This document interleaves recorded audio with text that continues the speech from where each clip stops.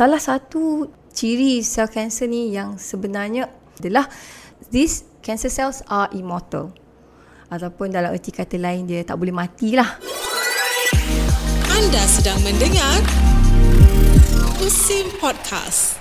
Assalamualaikum warahmatullahi wabarakatuh. Anda bersama saya Faizal Kasmani dalam Musim Podcast, satu saluran yang akan membincangkan isu-isu semasa yang kita akan kupas dari aspek akademik atau non-akademik dari perspektif ilmu nakli dan akli. Dan bersama kita Dr. Nurul Liza, saintis daripada Fakulti Perubatan dan Kesihatan Universiti Sains Islam Malaysia.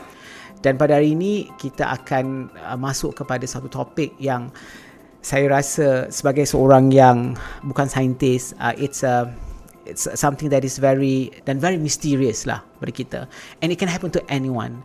Kita bercakap pasal sel kanser. Doktor cakap sebelum ni tentang how perfect our cell and how it runs according to its own mechanism, kan doktor? Tetapi in some cases akan terjadi, kita panggil sel kanser tersebut. So kenapa doktor terjadinya sel kanser itu? Assalamualaikum, Dr. Faizal.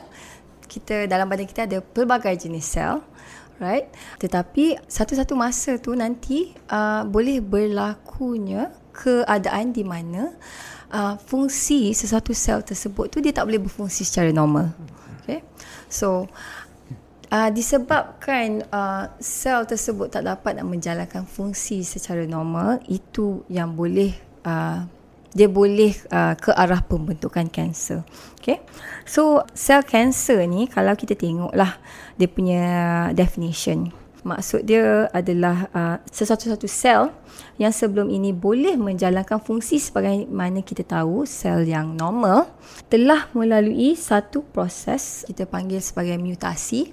Okay. So mutasi ni ada pelbagai jenis. Dia boleh jadi mutasi gen ataupun mutasi kromosom, okay, di mana telah menyebabkan sel tersebut untuk jadi tidak normal, okay, in terms of its function, as well as boleh jadi juga in terms of dia punya appearance.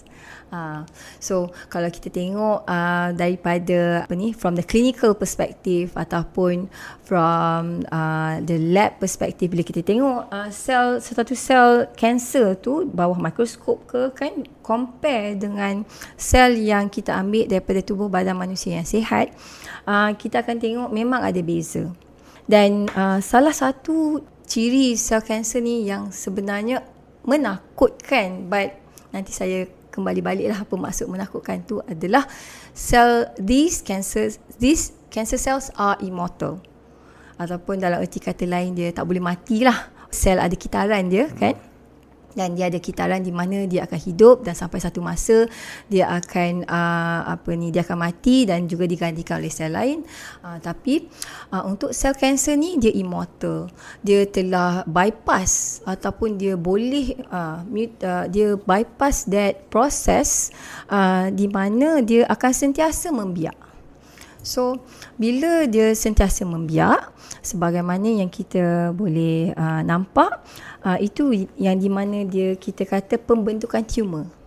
Okay? Tumor, and inilah di mana untuk sel kanser, tumor tu boleh jadi malignant yang kita panggil ataupun agresif, ataupun dia juga boleh jadi sel tumor yang benign. It's slow growing. Dia beza between malignant dan benign ni adalah malignant usually prognosis dia tak baik lah. Okay. And then benign usually dia just dia stay je situ, dan dia slow growing, dan usually kita just monitor je lah. Bermakna salah satu cara kita macam diagnose sel kanser tu adalah melalui appearance dia jugalah.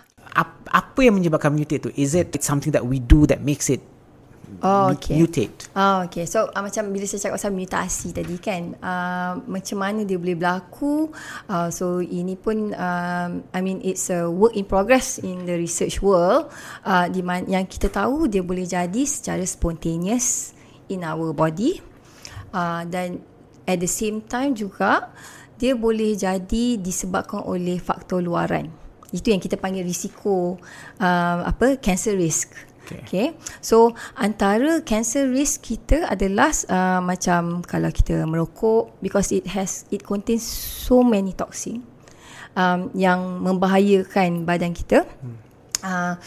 Minuman beralkohol, sinaran UV. Maksudnya dia interfere into our cell lah. Yes, the sinaran UV tu sebenarnya boleh it can damage our cell sampai ke DNA. So but it takes time for the cancer to manifest. Tapi maksud saya it takes time tu, it depends on individual. So bila kita tengok balik pula, sometimes ada orang kata kalau saya merokok ke, kenapa saya tak dapat lagi kanser tu sekarang? Okay je. Macam okay je kan. Setiap satu individual tu berbeza-beza in terms of the manifestations of the cancer, but it's been classified as our lifestyles yang saya sebutkan tadi tu, it will increase your cancer risk. Makan, doktor? Makan, ya. Suka makan kan? Saya nak tahu. Ya, makan. Itu kiranya macam kalau bila doktor bagi tahu kan, kena makan makanan yang sihat, kena ada sebab sebenarnya semua tu dari sudut saintifik. Kenapa doktor akan sarankan untuk banyakkan sayur, banyakkan serat, banyakkan buah-buahan, kurangkan makanan berlemak. Itu sebab makanan-makanan yang sihat ni disarankan oleh doktor ni, dia mengandungi bahan yang sebenarnya boleh melawan badan kita. In term melawan tu, maksud saya tu known as antioxidants, melawan yang molekul yang known as radikal bebas ni, untuk mengurangkan risiko kita mendapat kanser lah. Maksudnya there's something that we can do. There is definitely we can. There is things that we can do to reduce our cancer risk. Okay, untuk layman macam I, apa yang I boleh buat? For example, jangan makan gula. Jangan makan gula. Jangan banyak makan gula. Jangan banyak makan gula. Jangan banyak makan makanan berlemak. Walaupun tapi dia macam ni lah, macam bila saya, when I do my research kan, kadang-kadang kita macam reflect on ourselves jugalah kan. There are kajian-kajian yang menunjukkan dalam lab tu kan, you treat dengan lemak ke, you treat dengan gula ke, kanser tu ni dalam lab je lah kanser tu boleh jadi macam lagi berbahaya kan. It feeds them, feeds the tapi itu dalam lab. Tapi kita kena ingat juga at the same time, we cannot, this is I think one of the misconception lah. You cannot eliminate those food groups entirely as well. Contoh macam lemak tu, actually kita perlukan lemak dalam badan kita, sebab bila kita berbalik kepada kita punya sel tu, kita tengok asas struktur sel kita ada plasma membrane. Okay, plasma membrane ni macam kita punya dinding rumah. Okay, so dinding rumah kita tu, antara asas nak membentuk dinding rumah kita tu, kita perlukan lemak. Tapi again, jangan banyak sangat pula. Dan juga ada juga macam gula tu, kenapa kita perlukan gula? Even lemak pun kita perlukan mereka untuk sumber tenaga. Macam kita cakap glukos lah. So kita tak boleh bila you nak eliminate sugar entirely. It's you cannot eliminate sugar entirely, because you need the sugar for your cell also, for your cell to process. Sure. Sumber tenaga kepada sel-sel kita. So imagine kalau kita, dia macam if you deprive your cells of sugar, you deprive your cells of lipids yang kita tahu dia adalah building blocks of your cells, and sugar macam kita cakap tadi, sumber tenaga untuk organel mitochondria tadi yang kita bagi tahu. If students ingat lagi Krebs cycle, then you are basically starving yourself lah. Anda sedang mendengar Musim Podcast. Doktor, kita mungkin boleh doktor ceritakan sikit tentang bidang kajian doktor, iaitu sel kanser payudara. This was during my PhD lah. Actually masa PhD saya what I did was saya tengok beberapa sel payudara, sel kanser payudara, beberapa jenis sel kanser payudara di dalam makmal. Bukannya bukannya kepada tisu manusia. Okay, walaupun tisu sel-sel tersebut asalnya daripada manusia. Okay, so apa yang saya telah tengok adalah kita telah dapat identify lah jin yang kita rasakan bertanggungjawab dalam menjadikan sel kanser payudara tersebut lebih teruk. Okay, so apa yang kita telah buat adalah kita cuba untuk memadamkan lah, so to say, atau delete lah those that particular gene, sebab gene tersebut dia telah mutate. So mutate di sini dia jadi terlampau banyak. Terlampau banyak tu maksudnya kalau you tengok dalam bawah mikroskop tu, okay, sel kita sepatutnya setiap gene kita ni ada 2 kopi je. Okey, 2 salinan. Tetapi dalam dalam breast cancer cell ni, yang untuk gene yang saya tengok ni, kalau kita boleh colorkan dia, which is what we do lah in the lab. The teknik tu, fluorescent in situ hybridization tu, bila kita colorkan gene ni dan kita tengok kromosom dia lebih daripada 2. So, bayangkan at the chromosome level, at the genetic level, dia ada lebih daripada 2 salinan, dan benda tu, gene akan translate jadi protein. So, bila dia jadi protein, jadi banyak lah. Sel tu akan hasilkan lagi banyak protein, dan kita dapat tahu daripada kajian-kajian lepas bahawa protein untuk this particular breast cancer ni, dia terlibat dalam cell proliferation ataupun pembiakan sel lah. So dia membiak dan membiak. Yeah. It's like a driving force for but it's only one particular gene lah. Saya just nak ingatkan, clarifikan yang sebenarnya bila kita tanya ataupun bila kita selidik pasal kejadian kanser kan, us cancer researcher have to bear in mind that kejadian kanser ataupun pembentukan kanser ni adalah kita panggil as multifactorial. There are so many factors to take into account too. What I did was only one particular factor, which is the cell proliferation tu.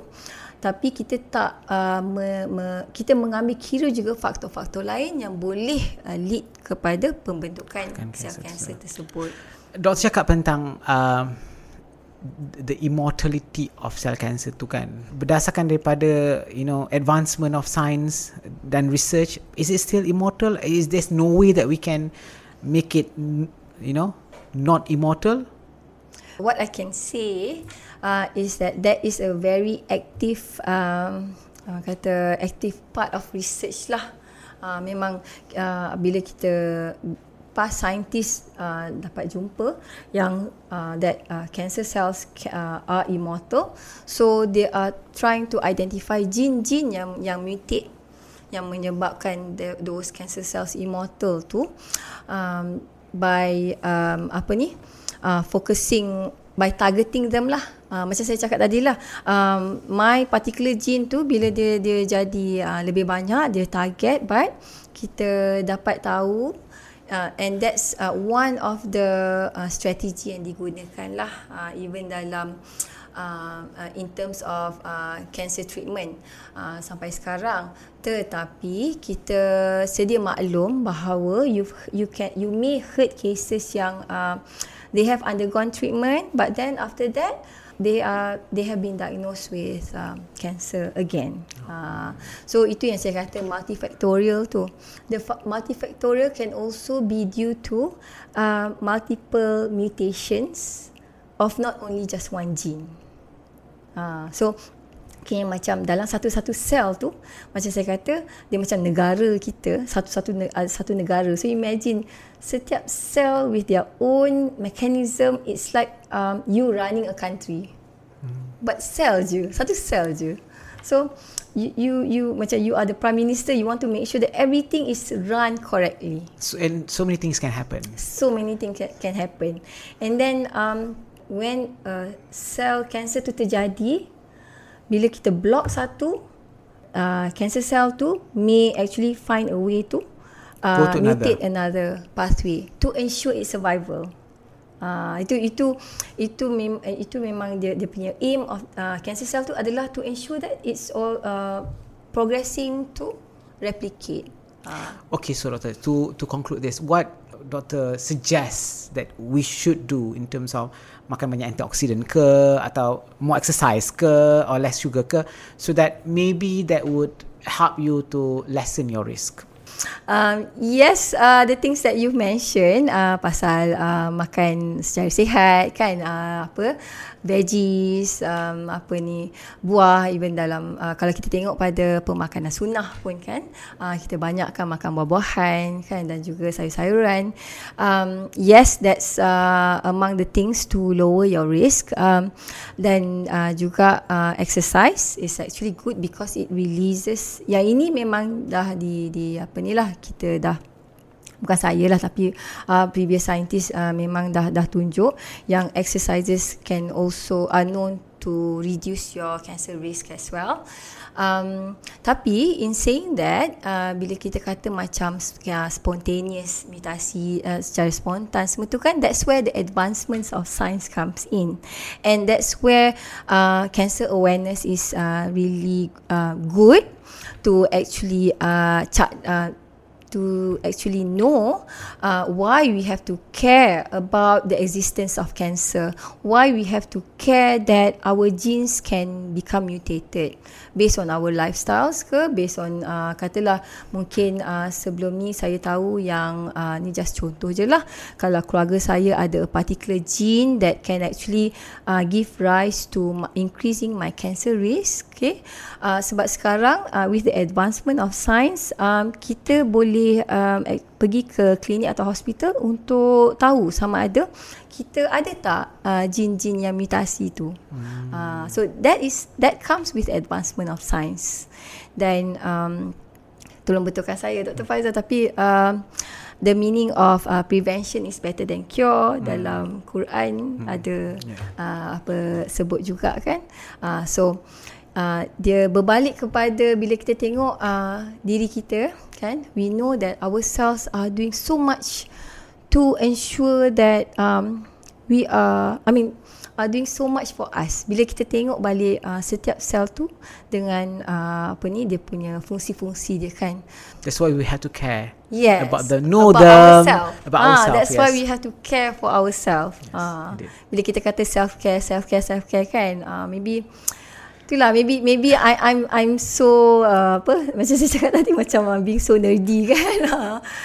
Just to put into perspective kan, each of our cells so are doing so much for us. So it's high time. It's really important for us to take care of ourselves because of what happened to our body and to our cell. Yeah, and just nak share je lah. Sekarang memang ada banyak kajian tentang yang kita kata microbiota, which is a bacteria dalam kita punya badan, specifically in our gut, right? Yang sebenarnya bila kajian menunjukkan what you eat can determine what kind of bacteria dalam you punya gut atau perut tu.